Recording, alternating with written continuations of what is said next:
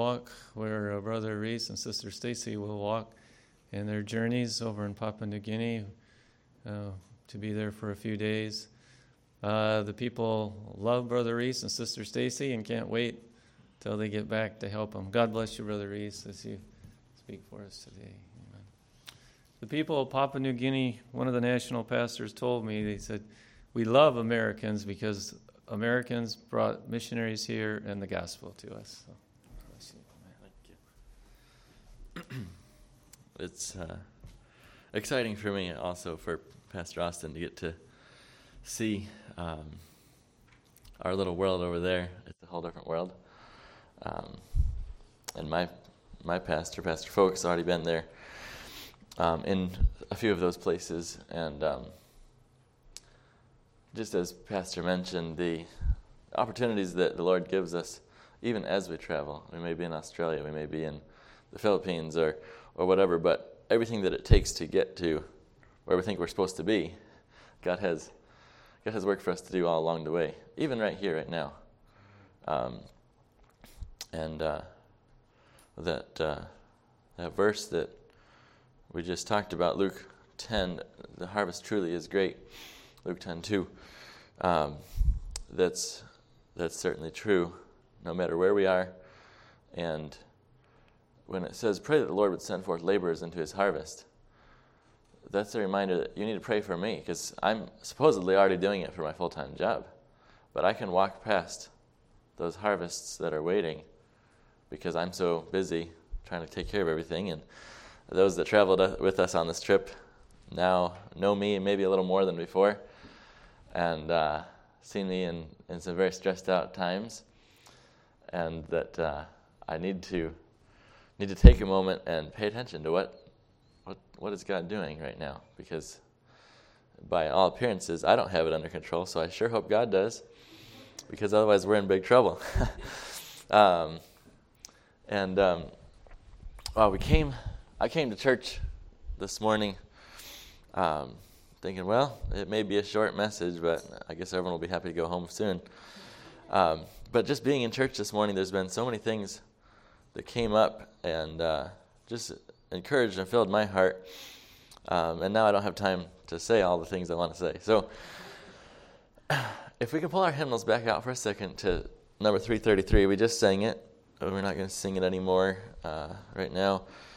But this is a song we sang a few times on the trip, and we were trying to have something prepared in case we were called on for special music, and I failed the group numerous times with that.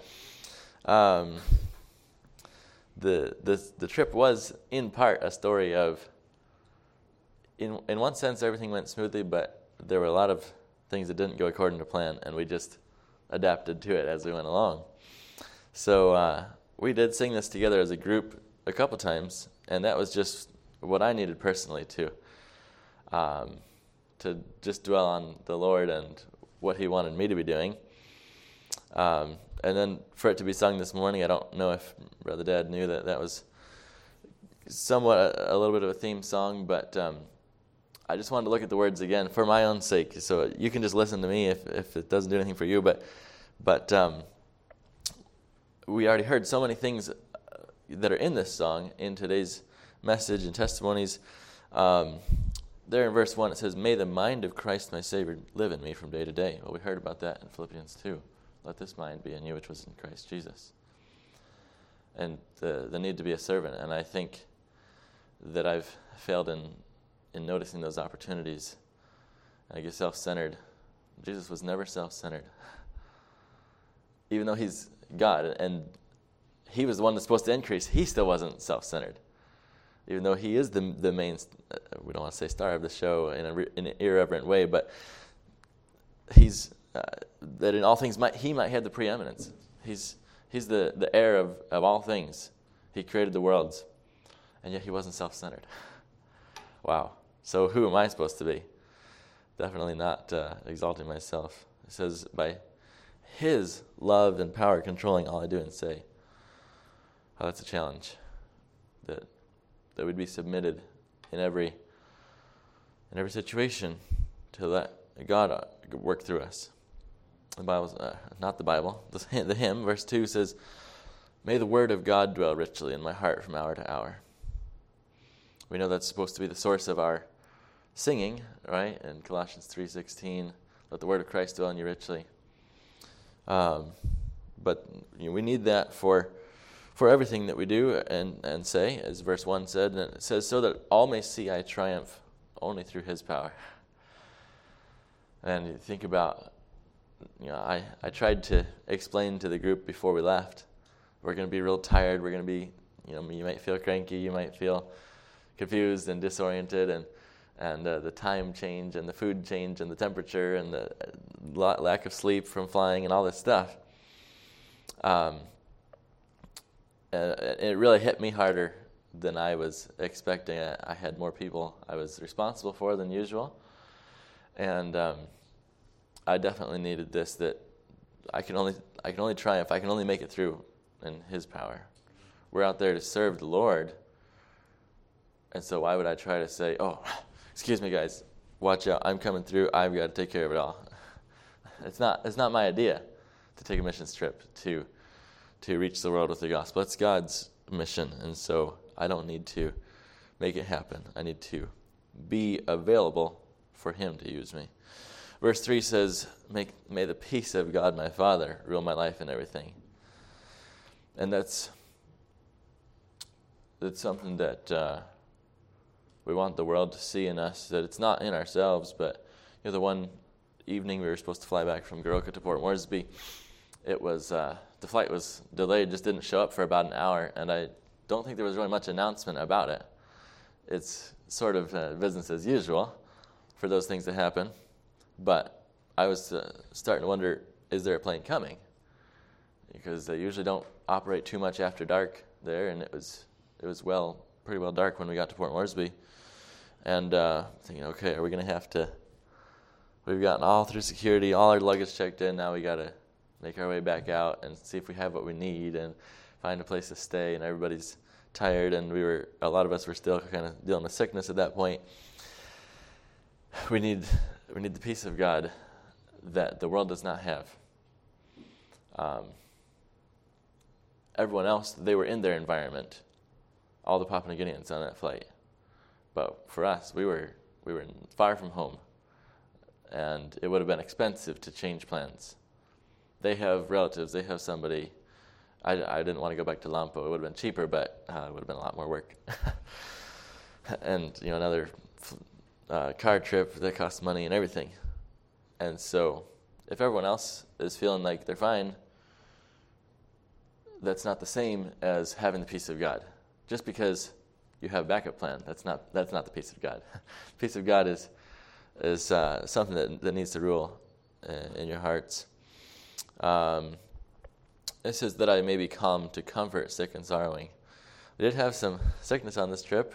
Thankfully, not too much deep sorrow that I can think of. But again, it all needs to come from the Lord. Verse 4 says, May the love of Jesus fill me as the waters fill the sea. That's, the Bible says the love of Christ constraineth us. And we think about 1 John 4. We love Him because He first loved us. And the only way that we can love Papua New Guineans or love Americans or Australians or anybody is from the Lord, because we can operate on excitement and adventure only for so long, and then it becomes people can start to get on your nerves, and everyone in general in the world is self-centered. We struggle with it ourselves as Christians. So for those that aren't Christians, as Brother Tim was mentioning this morning, we find it so easy to exalt ourselves. And so when people are acting that way, it's only going to be the love of Christ in us that can continue to serve them, as Brother Tim was talking about, being humble and being a servant. And that's what Jesus did. It says he knew, right? There, Jesus said in John 13, ye are clean, but not all. He knew which one was going to betray Him, and He served Him. Man, if we knew the things that people were going to do to us, would we still have God's love in our heart too? What does the Bible say? While we were yet sinners, Christ died for us. when we were enemies of God. God knows the things that are in our hearts that we've said against God, thought against Him, done against Him, and against our fellow man, and all the offenses that rise up in God's face. And yet, He loves and He gives. And He gives us power to do that through His love. That's amazing. Again, it says, Him exalting, self-abasing. Well, that's what we heard in John, what was it, 1:30? John 3:30. He must increase, but I must decrease. Him exalting, self-abasing. I think this is very good poetry to fit all these thoughts just in simple words. This is victory. It says, verse 5, May I run the race before me strong and brave to face the foe, looking only unto Jesus as I onward go. And similar thought, but it brings up another topic just about enduring. We talked in Philippians 4 on our trip about standing fast in the Lord.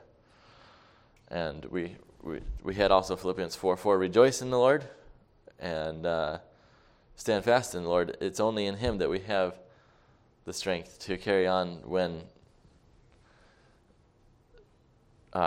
everything may feel like it's going against us. And sometimes in the midst of exhaustion, when you're traveling, in the back of your mind, maybe something's telling you, why don't you just give up and quit? But you can't. You're in an airport somewhere, right? You can't stop. You have to keep going. You have to make it to that. And I don't know why I like traveling so much. It's very stressful and a lot of work, but I got this problem that I like it. But in those moments, well, the Lord's, what does the Bible say? As thy days so shall thy strength be.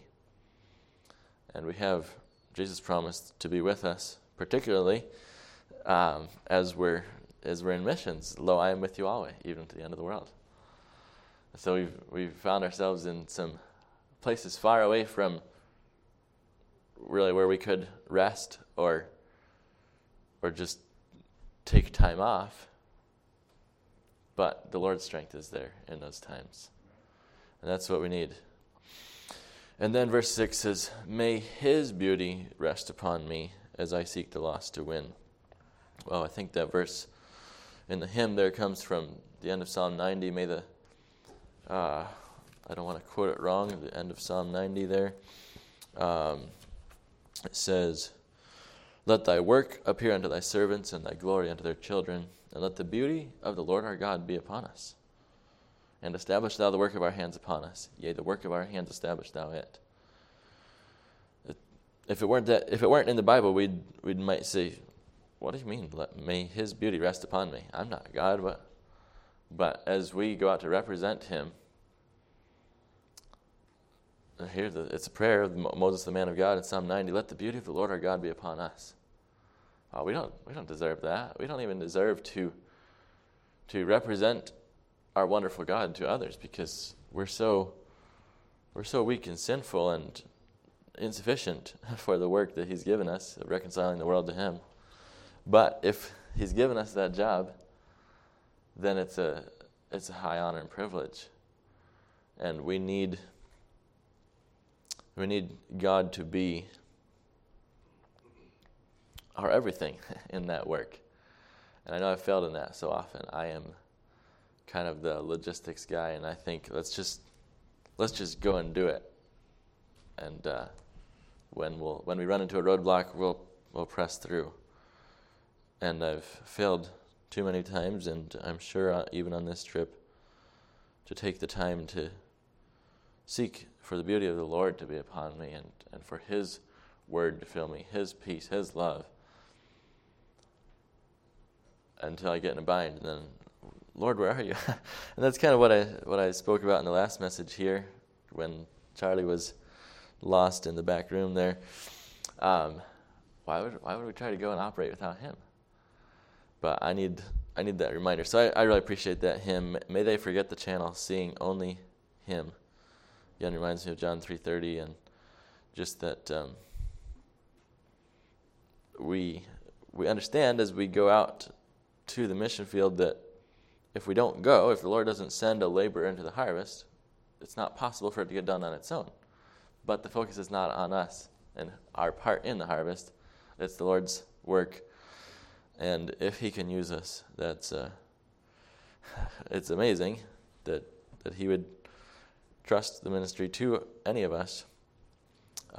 But we want to take that responsibility seriously, joyfully, but seriously, and represent Him as He deserves. It's a big job. I think this all kind of goes together with our message. I guess that's up to you to decide. But let's go to 2 Corinthians chapter 1. 2 Corinthians 1. And I saw this verse. One of the families we're planning to stay with in Singapore, here coming up in about 2 months, early September, we're supposed to be there. Pastor Nap Kahipe from the Philippines, and I believe the sister Esther Leong that I've been in contact with, plan to stay in their home. She's also from the Philippines. I'm not sure if her husband's Filipino or if he's from Singapore, but they post on their WhatsApp status every day, usually multiple verses. And sometimes I'm just, reading through, seeing what's there. But this verse was on, I saw that on a little WhatsApp thing, and I guess that would be an encouragement. Don't be afraid to post something. If you use any type of social media, contacting your friends, email, whatever. Pastor Folk used to always send out the verses by email to the church. And when you get them all the time, sometimes it may be just, okay, let's see what the verse is today and move on. But this verse I could not get away from. And it's kind of been, I wrote back to Pastor Knapp. I think he reposted it and said, wow, that's a verse I need to meditate on and ponder on. But then it was just there in the back of my mind. I didn't work on memorizing it. I didn't dig into it. And when I finally heard, I think yesterday, confirmed that I still was supposed to preach this morning, and I didn't have a lot in my mind, but I could not get away from this verse. And so I just want to kind of share a little bit of my attempt of meditating on it and how it's been all fitting in with the trip that we just took and where we need to kind of debrief and move on. We're back in Michigan now. As he mentioned, we're about to travel again, not too distant future, Lord willing. But just to step back from all the details of traveling across the world, and I just focus on what does the Lord want us to be doing, because as those on the trip especially observed, it's vital to still be a Christian every day, no matter where you find yourself in the world, no matter which day it is. If you're used to reading your Bible at a certain time of the day, and then you fly over the Pacific Ocean, and the day is like 2 hours long, and then it's the following day, and it can be quite disrupting to your schedule, and it's easy to just say, well, we'll get back to normal someday, but I'm trying to survive right now. But the treasures that are in God's Word for our nourishment are so important, and I really appreciated the message this morning, Brother Tim. Just a chance to share what God can reveal from His Word. It's been there the whole time. We've all read through our Bibles multiple times, I hope, but just to see something new that the Lord wants to work in our hearts. And so, I would pray that this verse we could take a moment and I forgot to have you put it up. For 2 Corinthians 1:12 is just one verse that we really want to focus on today. 2 Corinthians 1:12. Just look down through here and see what God has for us in it. And hopefully something we can take home and continue to meditate upon. Let's pray as we begin there. Our Father in heaven, we thank you, Lord, for bringing us here safely today. I thank you for bringing many of us from all the way on the other side of the world. Been 4 weeks since we were able to assemble here in this building as far as this whole group. And Lord, we thank you for the riches of your word, unsearchable riches that we have in Christ. Lord, pray that you would just delight us again with a little morsel of it that we could find today. In Jesus' name, amen.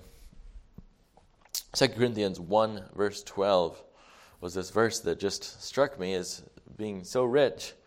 And I said, we need to dig in and find out what's in this verse. It says, "For our rejoicing is this, the testimony of our conscience, that in simplicity and godly sincerity, not with fleshly wisdom, but by the grace of God, we have had our conversation in the world, and more abundantly to you word." And so we can read that, and you can read it a lot of times and still say, wow, what did that just say? There's so many prepositional phrases and thoughts linking together. And so why don't we try to look through it and simplify it just a little bit so that we get the flow of where it's going, and then we'll look at each section. I'm going to read it one more time. It's just a handful to work with. It says, 2 Corinthians 1:12, "For our rejoicing is this, the testimony of our conscience, that in simplicity and godly sincerity, not with fleshly wisdom, but by the grace of God, we have had our conversation in the world, and more abundantly to you word." If we take it maybe from the end, the last part, this is one section. We have had our conversation in the world, and more abundantly to you word. Having our conversation is speaking of just our whole manner of life, going about our things every day, everything that we present to the world, and specifically it says more abundantly to you word. So Paul's writing this to a church where he brought the gospel to the city of Corinth, and so we're not going to study all of 1st and 2nd Corinthians and all the dynamics with Paul writing these letters to them and the communications that he's had with them. But one thing that I was thinking about is how we have a testimony to the world, and we think about that as we're traveling. You know, when you're going across the world, you don't even get to go to your own bed. You don't really get to go to a place and close the door and be away from everyone for days on end. There's always somebody around, and that can just be stressful in itself. You know, you used to be able to have a quiet time, quiet place. But we think about this. We've had our conversation in the world. There's people observing us just about every moment for days when you're traveling long haul, and so this is important for us to consider that people are watching us. And then it says, "and more abundantly to you word." And we think about gathering as a church, and we could maybe even apply this in our families, or maybe on our missions trip team. The people that we have more influence on are the people that we're with, choosing to be with for days or years on end because of the way the Lord's brought us together, whether it's in a family or in a church. And so this is kind of how do I say it? The first part of the verse is talking about the second part of the verse and describing the way that we are going to have our conversation and be an influence and a demonstration to others of who we are, who Christ is in us. So that's where we're going. But all these descriptions at the front, I'm trying to figure out what is this saying to us. Our rejoicing is this, the testimony of our conscience. So those things, they're not linked together with a because or an and. It's just, I think we could use the idea of and. There are two different ways to describe it: our rejoicing and the testimony of our conscience. But also, I guess he can rejoice. When it says the testimony of our conscience, saying that this is definitely true. It's not just me saying it or claiming to be, but my conscience tells me the same thing. And what is it? It is that in simplicity and godly sincerity, we have had our conversation. that not with fleshly wisdom we have had our conversation, that by the grace of God we have had our conversation. So there's 3 sections there that describe the way that we do have our conversation, the way that we do speak and interact with others. So let's look at those first 2 sections. We'll kind of, I guess, to break the verse down, we have the top 2 phrases, our rejoicing, the testimony of our conscience. And then the next 3 phrases go together, simplicity and godly sincerity, not with fleshly wisdom, but by the grace of God. And the last 2 phrases go together. We have had our conversation in the world, and more abundantly to you, word. Okay, have I just lost everyone? Or we're kind of seeing a little bit of a framework for the verse. So let's look at the beginning of it. It says, for our rejoicing is this. And again, because we're studying this verse, we're not trying to just study the whole word rejoicing in the Bible. There'd be a lot of it. But as I mentioned, we were studying Philippians 4 on our trip somewhat, and our plans got changed. A lot of people got sick, and we never finished as far as we were going to. But I'm thankful for what we did study together, down through, it was about verse 16 or 17, I think. And if we look at Philippians 4, you can maybe hold a hand in Philippians 4, because there's several references we'll make to it, because it's what we've been studying recently, so it's kind of linking together things in my mind. There's a lot of things that can be rejoiced in. We know the Bible says we rejoice in the Lord, and we talk about that in Philippians 4:4. No matter what happens in your life, no matter what the events and circumstances, you can rejoice in the Lord, because the Lord doesn't change. The Lord is always with us. We don't ever lose the connection. 4 days into Papua New Guinea, my SIM card stopped working, and they never did get it working. The rest of the trip, I tried many different days, many different times, many different ways, and I ended up having to kind of piece my cell service together. It was another source of stress to me, not able to get a hold of people when I wanted to, and Pastor Holmes was trying to reach me, and my cell phone wasn't working. But we don't have that with God. God is always there. There's no time zone problem for God. We don't have to say, oh, no, he's sleeping right now. That's how we felt during the whole trip. What time is it? I can't call anybody, right? Now you know what we go through when we live in Papua New Guinea. But with God, it's okay. It's always on time. It's always connected. He already knows what you're thinking. You don't have to be afraid to speak to him. And so we can rejoice in that. We can rejoice in the Lord. But this verse tells us about, and I think, yes, Philippians 4:4, and then also Philippians 4:10, the Bible says, but I rejoiced in the Lord greatly, that now at the last your care of me hath flourished again, wherein you were also careful, but you lacked opportunity. Paul rejoiced about something that happened, but he rejoiced in the Lord because of it. And so we have there in 2 Corinthians 1:12, our main verse, our rejoicing is this. He tells about another thing that is his rejoicing. When I talked about Philippians, where was it? I don't even have it written down, but it's in 2 Thessalonians, right? 2 Thessalonians chapter 1. I apologize for... 1 Thessalonians chapter 2. Had that backwards. 1 Thessalonians 2:19. For what is our hope or joy or crown of rejoicing? Are not even ye in the presence of our Lord Jesus Christ at his coming? For ye are our glory and joy. So here Paul says that his converts, and particularly the converts that were continuing to follow the Lord as they should, there was a great source of rejoicing. But I think our verse in 2 Corinthians 1:12, he's speaking, and that's why I say these two go together. Our rejoicing is this, the testimony of our conscience. He's able to look into his own life and rejoice, not in himself, but he can rejoice because of what he sees in his life, because of what the Lord's done in his life. And we'll see that here in a moment. It's a great thing to be able to look at yourself and be able to live with yourself, to be able to be happy with what you see.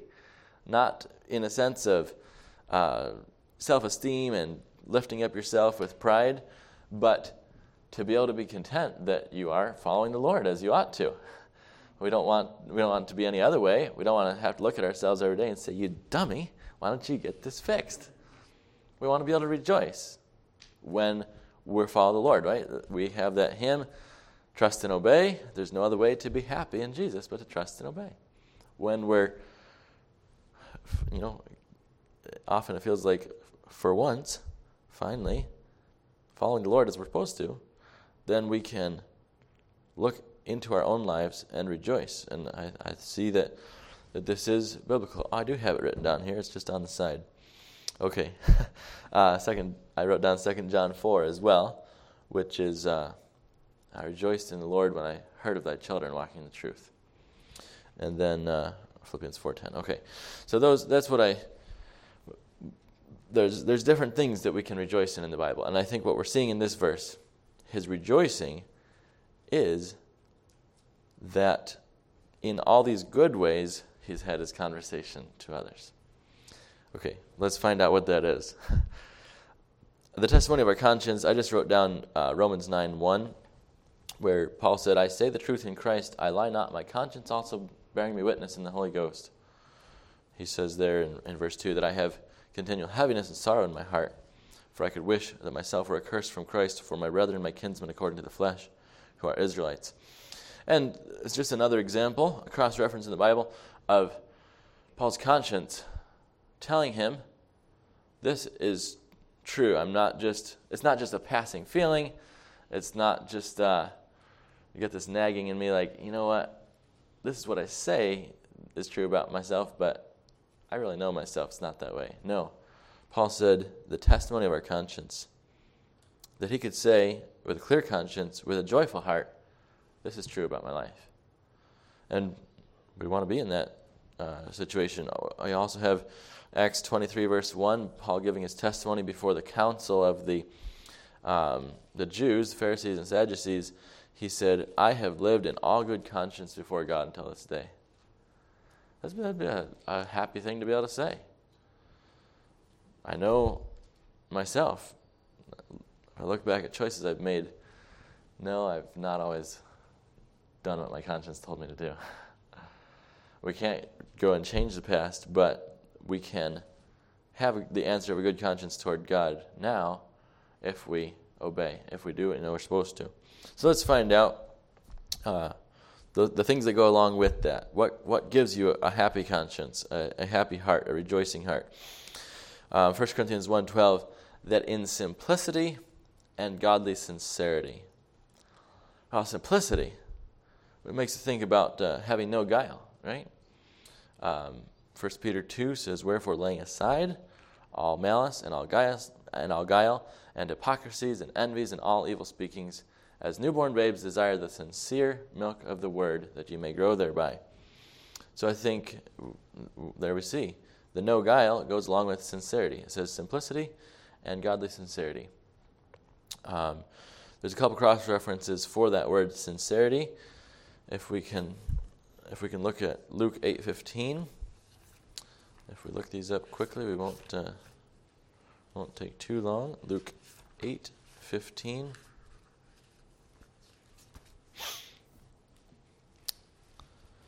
The Bible says, and again, this is in the parable of the sower and the seed, but it says, but that on the good ground are they which in an honest and good heart, having heard the word, keep it and bring forth fruit with patience. I remember as a young person asking the Lord to help me to have a right heart. Think about, I don't have the reference, I won't look it up, but the Bible says, not with eye service as men pleasers, but as the servants of Christ, doing the will of God from the heart. Is that in Colossians 3 or Ephesians, one of those? And we want that to be the testimony of our conscience, that from the heart, we want to do what's right. And it's a work that God can do in our heart. We know that in our own heart, we can deceive ourselves. We can, within, from the heart of man, proceed all kinds of nasty, filthy things. But God can give us a heart that's after him as we surrender our will to him. And we want that to be the testimony of our conscience, that in godly sincerity. We have people in the world that, and I heard this first in Medina, New York. Brother, what's it? Name belongan who's idea? Brother from South Africa, Brother Roy Daniel, Keith Daniel's son. He taught a bunch of stuff about witnessing, and then we went out witnessing.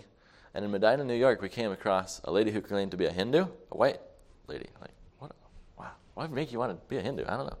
He had just told us about all these things, and we're finding them right in small town America. It was very instructive.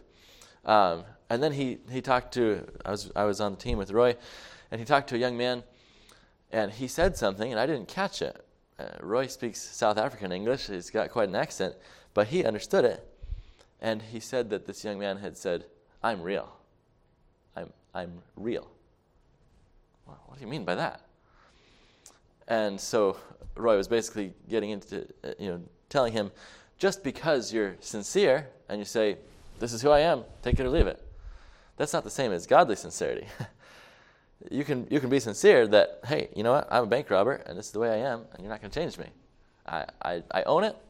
No, I don't own the bank. I own my problem, right? I'm willing to admit it, and I'm not willing to change it. Well, that's not godly sincerity. It may be truthful, but that's not what we're looking for here, simplicity and godly sincerity. Godly sincerity would be to, yes, acknowledge that of ourselves we are sinners, but that the Lord is able to make us be honest people, to make us be who he designed us to be. We think about Philippians 4:8. Whatsoever things are true, whatsoever things are honest, whatsoever things are just, whatsoever things are pure, whatsoever things are lovely, whatsoever things are of good report, if there be any virtue and if there be any praise, think on these things. So the verse there in Luke 8 said an honest and good heart. And there Philippians 4:8 says things that are good and things that are honest. That's what we want to be true in our lives. Things that the Lord can put there. And man, I needed that verse numerous times on this trip as we traveled. Wait a minute, I'm supposed to be thinking about things that are true and honest and lovely. The world would like to offer me all kinds of other rubbish to think about. Any given moment, there will be something deviant and wrong for you to consider. The world does a good job of putting that in front of you all the time. But God just reminds us, this is what I have for you, something that's pure and lovely and good report. And so we have that choice. And what's the testimony of your conscience going to be? Is it going to be godly sincerity? Simplicity, it just makes me think, we don't need to try to pretend something that's not true about ourselves. But we need to give our mind, our will, our emotions to God and let him have control of it. And there we can rejoice if that's the truth about our conversation to others. Let's see, I wrote down Joshua 24:14. What's that say? Serve the Lord in sincerity and truth. And that brings us back to that verse, doing the will of God from the heart. And then just on the opposite page there, 2 Corinthians 2:17, for we are not as many which corrupt the word of God, but as of sincerity, but as of God, in the sight of God speak we in Christ. And what Brother Tim mentions this morning about, as preachers, it can be tempting to try to put ourselves in the spotlight. I mean, they even shine lights on us right here in the front, right? And I've also observed, as we've traveled to many different churches the past few years, thankfully not often. It would be quite distressing if it was more often. But people just letting self get the best of them And again, they can't hide it. They're displaying it in front of everyone how self-centered they are. That's not simplicity and godly sincerity. When you have to show how amazing your original sermon outline is from the Bible, at that point, you would have been better off not preaching it, because that's not what's pleasing to the Lord. And that's a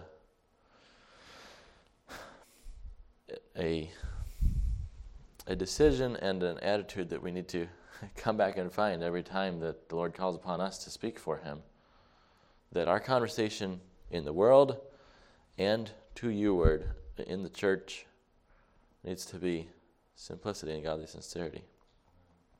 And then it links it right together there in our verse, 1 Corinthians 1:12, not with fleshly wisdom.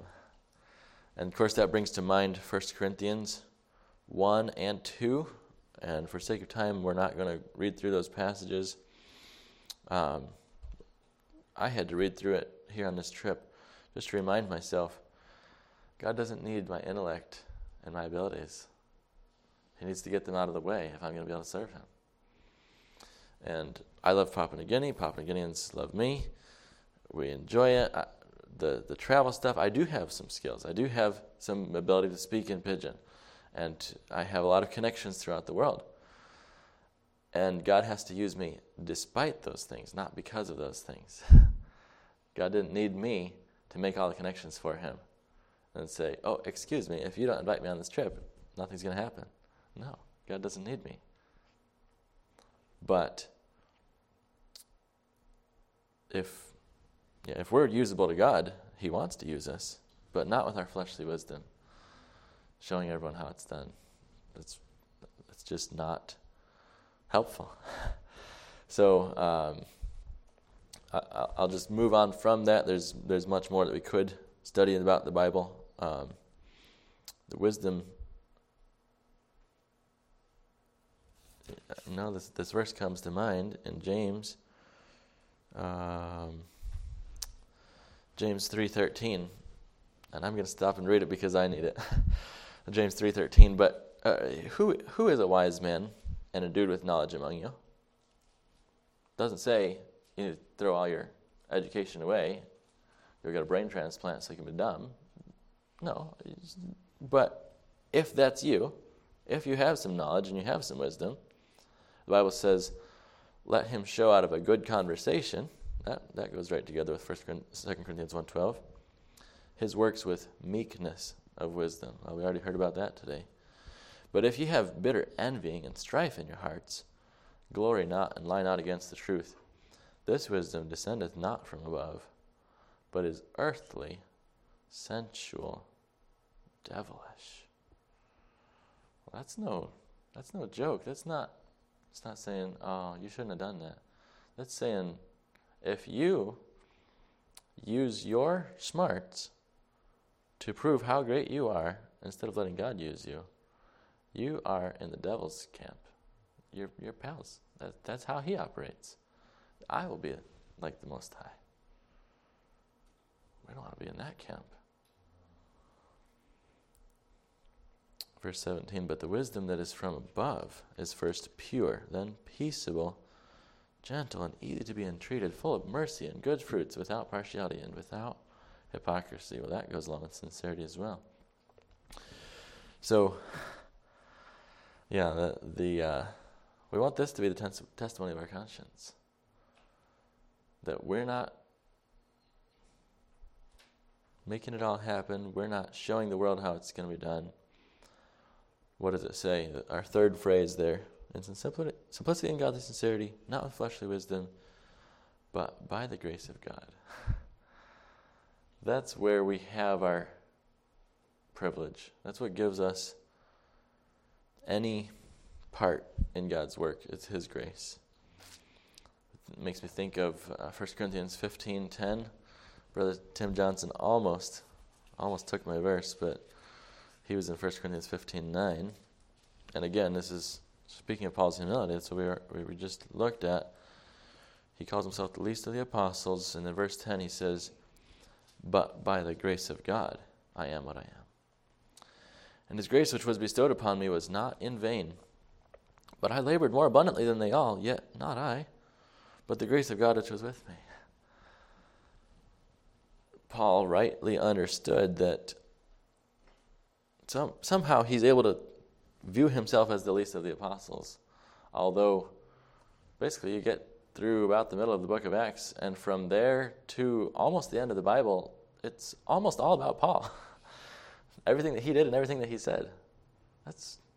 That'd be quite a position to not feel exalted in. For God to use you that much. But he understood that it was the grace of God working in him.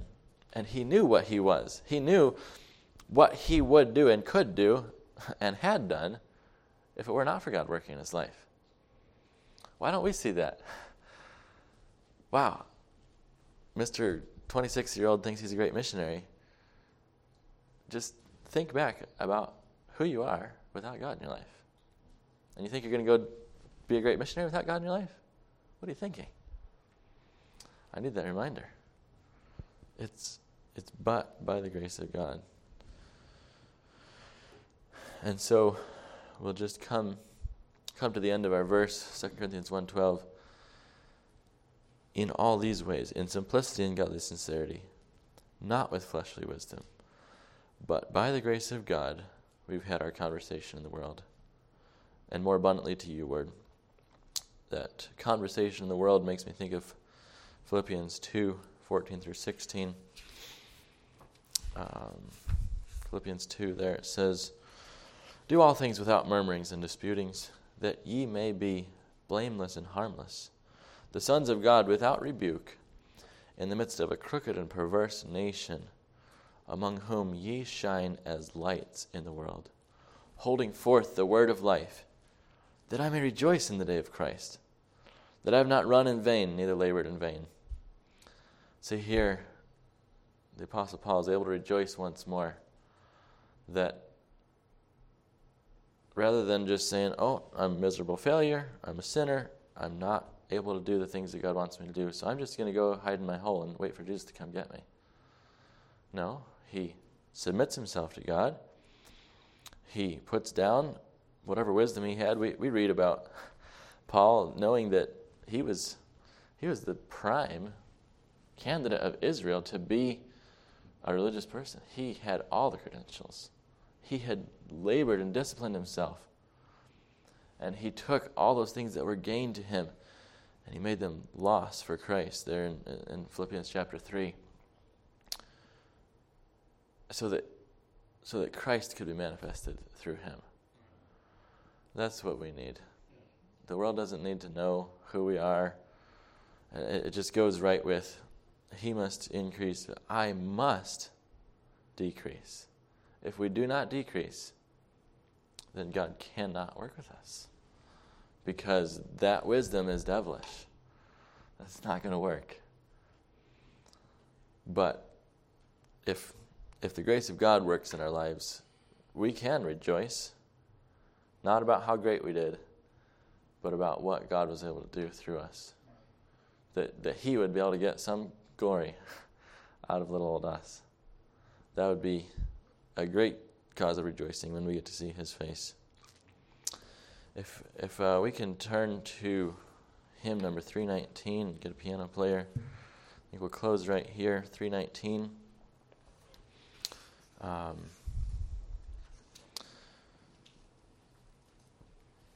just pray that the Lord would continue to have long suffering with me so that I could have the testimony of my conscience, that myself has been put aside and that he's able to work something with me if he would have me.